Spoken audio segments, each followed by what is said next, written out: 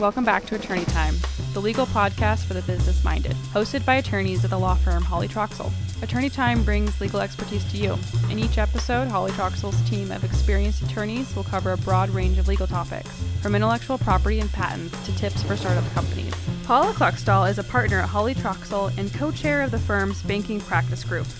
Paula represents a wide variety of lenders and borrowers in the documentation and due diligence necessary for securitized lending compliance with Idaho's commercial lending regulations, loan documentation, and collection.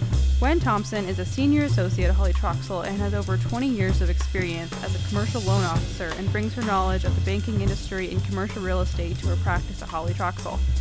Both Paula and Gwen are members of the Idaho Women Lawyers and are award recipients of the Women's and Children's Alliance Tribute to Women in Industry Award.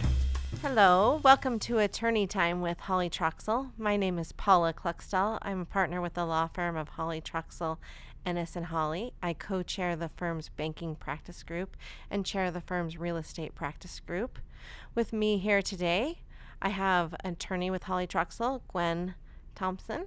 Hello. Today we're going to talk a little bit more about wire transfer fraud and fraudulent cashier's checks. This issue has become an increasing problem, especially in light of COVID and as our world becomes more and more virtual. Since 2015, wire transfer fraud and fraudulent cashier's checks has increased by 65%. Here at Hawley Troxell, we've seen many examples of people who have been the victim of wire transfer and fraudulent cashier's check fraud.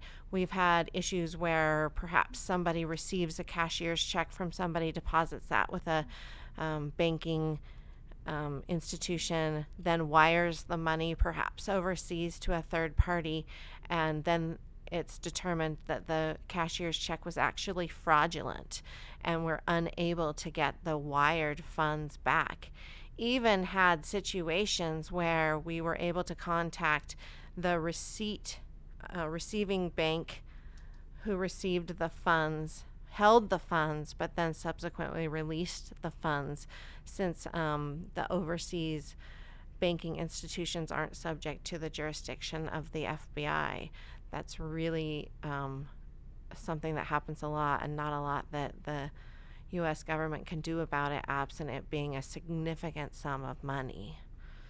Wire transfer fraud and fraudulent checks, fraudulent cashier's checks, is a crime. Yes, Paula, wire fraud is a federal offense. It is based on a law that was passed in 1952, more or less extending the mail fraud law that had already been in place. Wire fraud is a scheme to defraud with intent, where the perpetrator is making materially false representations and transmission by wire, radio, TV through interstate or foreign commerce. It is a felony with penalties up to 20 years in federal prison. And if the victim is a financial institution, that penalty is increased to up to 30 years. Fraudulent check are also a state crime, unless wire fraud is implicated. They do vary from state to state, but the laws usually are covering everything from counterfeiting a check to forging a signature, or to even passing checks knowing there are insufficient funds to cover them. The penalty usually will depend on the amount of the check and can range from being a misdemeanor to a felony. They do tend to be tied together because wire or fraudulent counterfeit checks are often used in wire fraud schemes. Yeah, exactly. And interestingly, Gwen, we were just talking the other day about how we're seeing check fraud occur more and more on younger people. Yes, it seems to be that the younger adults are not as accustomed to working with checks or writing checks and depositing checks as older citizens. And they're also more used to dealing online with people that they may not know personally, which is kind of a change from the older generations. Yeah, definitely. And like I said, with, COVID and becoming more of a virtual world, a virtual society, these schemes have increased. And today we thought we would discuss some of these schemes and how they come up. One example that's happening to a lot of people is people will sell a good on a virtual website. There's lots of virtual websites out there, and they'll sell a good. And that person selling the good will be contacted by somebody who wants to purchase their good or their service, and they will bring a cashier's check, and the good will be delivered. Bill of sale, if it's a vehicle, you sign the title over, you take what you believe to be a legitimate cashier's check down to the bank. And even though a cashier's check seems immediate, it should not be mistaken as cash. It is still not cash. It is a check. It still takes a few days to clear through the financial institution. And then when that check is deemed to be fraudulent, the person who sold their goods can no longer find that person and are out their goods and left with no cash. In a related scam, we can also see where someone delivers that check for more than the amount of the good and then asks the seller to wire the difference back to them as a mistake. And by doing that, not only can you lose the good you're trying to sell, you have then lost the additional money because you've just wired money back to this criminal. Yeah, exactly. We also are seeing it in, even professional settings where a professional is asked to basically wire money to a third party. Say it's a client that they don't really know very well, became a client very quickly, reached out to them, said, hey, I just reached this agreement with this other party, or I'm going to purchase this piece of large equipment from a third party, but I need to wire the money to you. I'm going to wire more than the amount of the deal. You keep your amount out. You wire the excess to the third party. Oftentimes, these transactions require that the third party transfer be to a institution outside of the United States. When you wire the money out, then the cashier's check that you took down for the money with the excess is deemed fraudulent. You now have wired out extra money, and not only do you not get paid for your services, but you are potentially liable for the entire sum plus fees and costs of what you wired to the third party. These crooks are very clever. Another scam that seems to come up is in terms of employment, where the victim will be offered a job as a mystery shopper or a transfer agent. Again, the crook will send a cashier's check, have the victim deposit that money, and then pull their own cash out to go shop somewhere or act as a money transfer agent. Again, once that check is deemed fraudulent, the victim's account is the one responsible for that amount of money that's gone. And Gwen, you were even saying you had read about the other day a scam with respect to buying signs for vehicles that's going around. That was unique. So the crook will have hire someone, in quotes, to put a decal on the side of their car as an advertisement. Again, they'll send a cashier's check that the individual puts in their account, and then the victim is instructed to wire money to the decal manufacturer, who of course doesn't exist and is part of the fraudulent scheme. So they are very clever. It is important to be quite cautious when getting opportunities like this. They may not be legitimate. Yeah. And then another one we're seeing a lot are foreign lotteries. Somebody gets a a cashier's check in the mail that they've won a lottery or something, and they have to pay certain fees and costs before they can get this big windfall that has been bestowed upon them. And this cashier's check is to cover the fees and costs they have to pay, to reimburse them, but they have to pay the fees and costs first. And so the person, believes this, goes down, pays these fees and costs, wires this money or just transfers this money online, and then the cashier's check is fraudulent and they're out that money. So lots and lots of scams out there, unfortunately, but even the most diligent person can get caught up in this.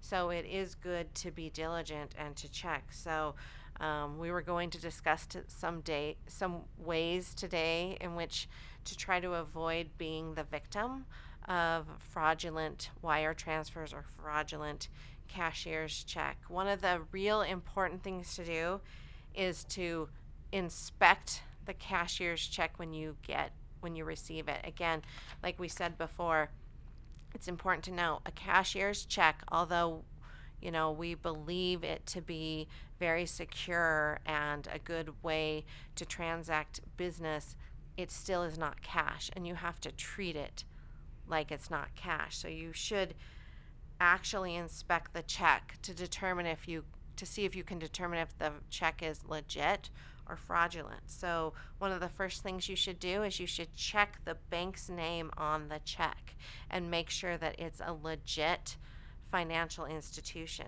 The FDIC has a website, Bank Find, where you can go and you can check the names of the various financial institutions. You should check the name on the check letter for letter against what you believe the legitimate banking institution name to be. What are some other things we could do, Gwen? Along that same line, there will be a bank routing code on that check, and it's good to make sure that that routing code does indeed match the name of the bank on the check. That's one of the common errors that can come up, or that number does not match the bank. Yeah. And every single cashier's check would have a phone number of the financial institution on which it was drawn. So it would be a good idea to, search either, in a phone book or on Google the phone number of the financial institution, make sure it matches the phone number that's actually on the check. Then you should call that financial institution off the phone number that you found on the web, not the phone number you got off the check. And you can verify that the routing number is correct, like Gwen was saying, and you can verify that the check is legitimate. They'll need to know the check number, the issuance date, and the amount. But if you call them, they should be able to verify that for you. There are a few other things that you can do if you have the opportunity to inspect the check. Cashier's checks will also have watermarks, security threads, other security measures in the actual paper that they're printed on. And even though technology has improved quite a bit, often those forged checks don't necessarily have those features or aren't quite as clear. They may be a bit muddled. So that's another sign that perhaps you're dealing with something that isn't quite what it should be. Yeah. And on a legitimate cashier's check, the payee name, that should be the recipient of the check, should be you probably, but the payee name will always be printed on the check by the bank. It will never be handwritten in. If you have a cashier's check where the payee name is handwritten in, that's not a legitimate cashier's check from the bank. And then we can always check the Office of the Comptroller of Currency.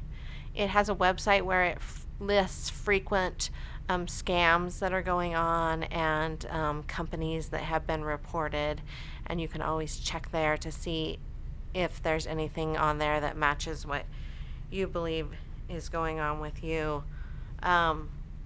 Yeah, and the amount of the check, Gwen, we should check the amount of the check.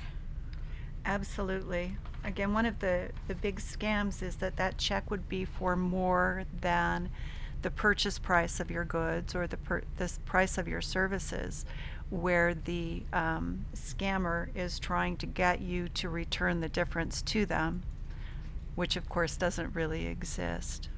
Yeah. So a lot of these are common sense as well, to really think through, why did you receive this check? Yeah. And why did you receive it from this particular individual?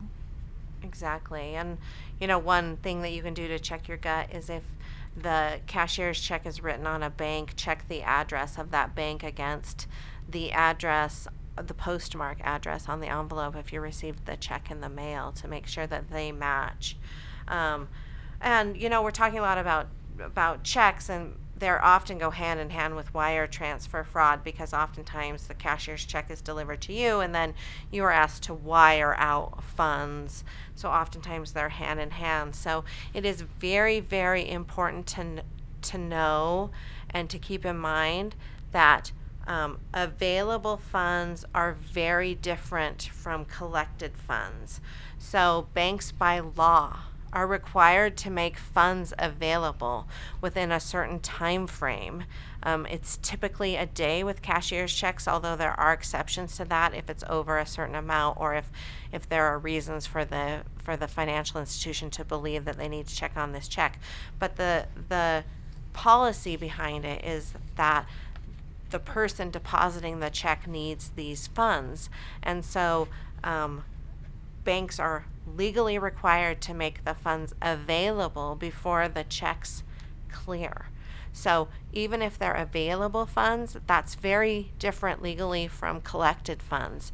The funds are not deemed collected until the check has actually cleared. And the big issue here is that oftentimes the customer, the payee on the check, is financially responsible for the funds if the funds were wired out at available funds but had not been collected. Exactly. The Uniform Commercial Code allows the bank to charge back the amounts of checks that are later returned, even if the customers have used their funds. And typically the bank's written agreements, when you open those accounts, also disclose this information to the customers. It's something to keep in mind. Most definitely. And in addition to inspecting the checks, this goes on what we were just discussing about available versus collected funds. Do not ever wire money to somebody you do not know. Do not wire money to a stranger. Do not act as a third-party agent unless you have 100% verified that those funds are collected. You have agreements in place that you feel comfortable with. Perhaps you've had them reviewed by counsel, and you've done your due diligence, your research into people that you are sending money to. And just a note, foreign lotteries are illegal. If someone sends you a windfall from such a thing, it is not real. Exactly.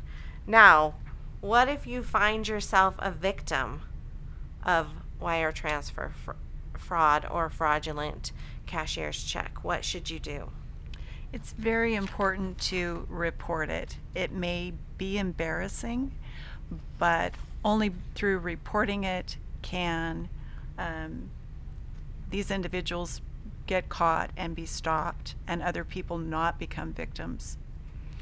Yeah, and on top of that, you should immediately call the bank where you deposited the check.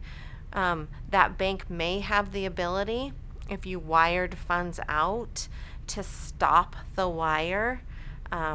Wires move pretty quickly, so unfortunately, if it's not caught right away, that probably won't be the case, but sometimes they are able to catch the wire.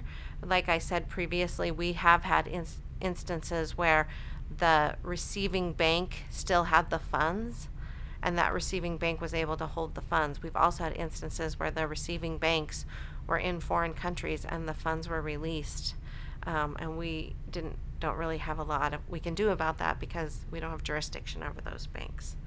What are some of the places other than the bank where you deposited your check that you should call? Probably the State Attorney General's office is a good place to start. Absolutely. You can also contact the FBI.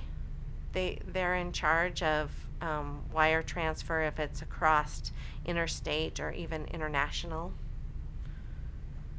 The Federal Trade Commission is also a good.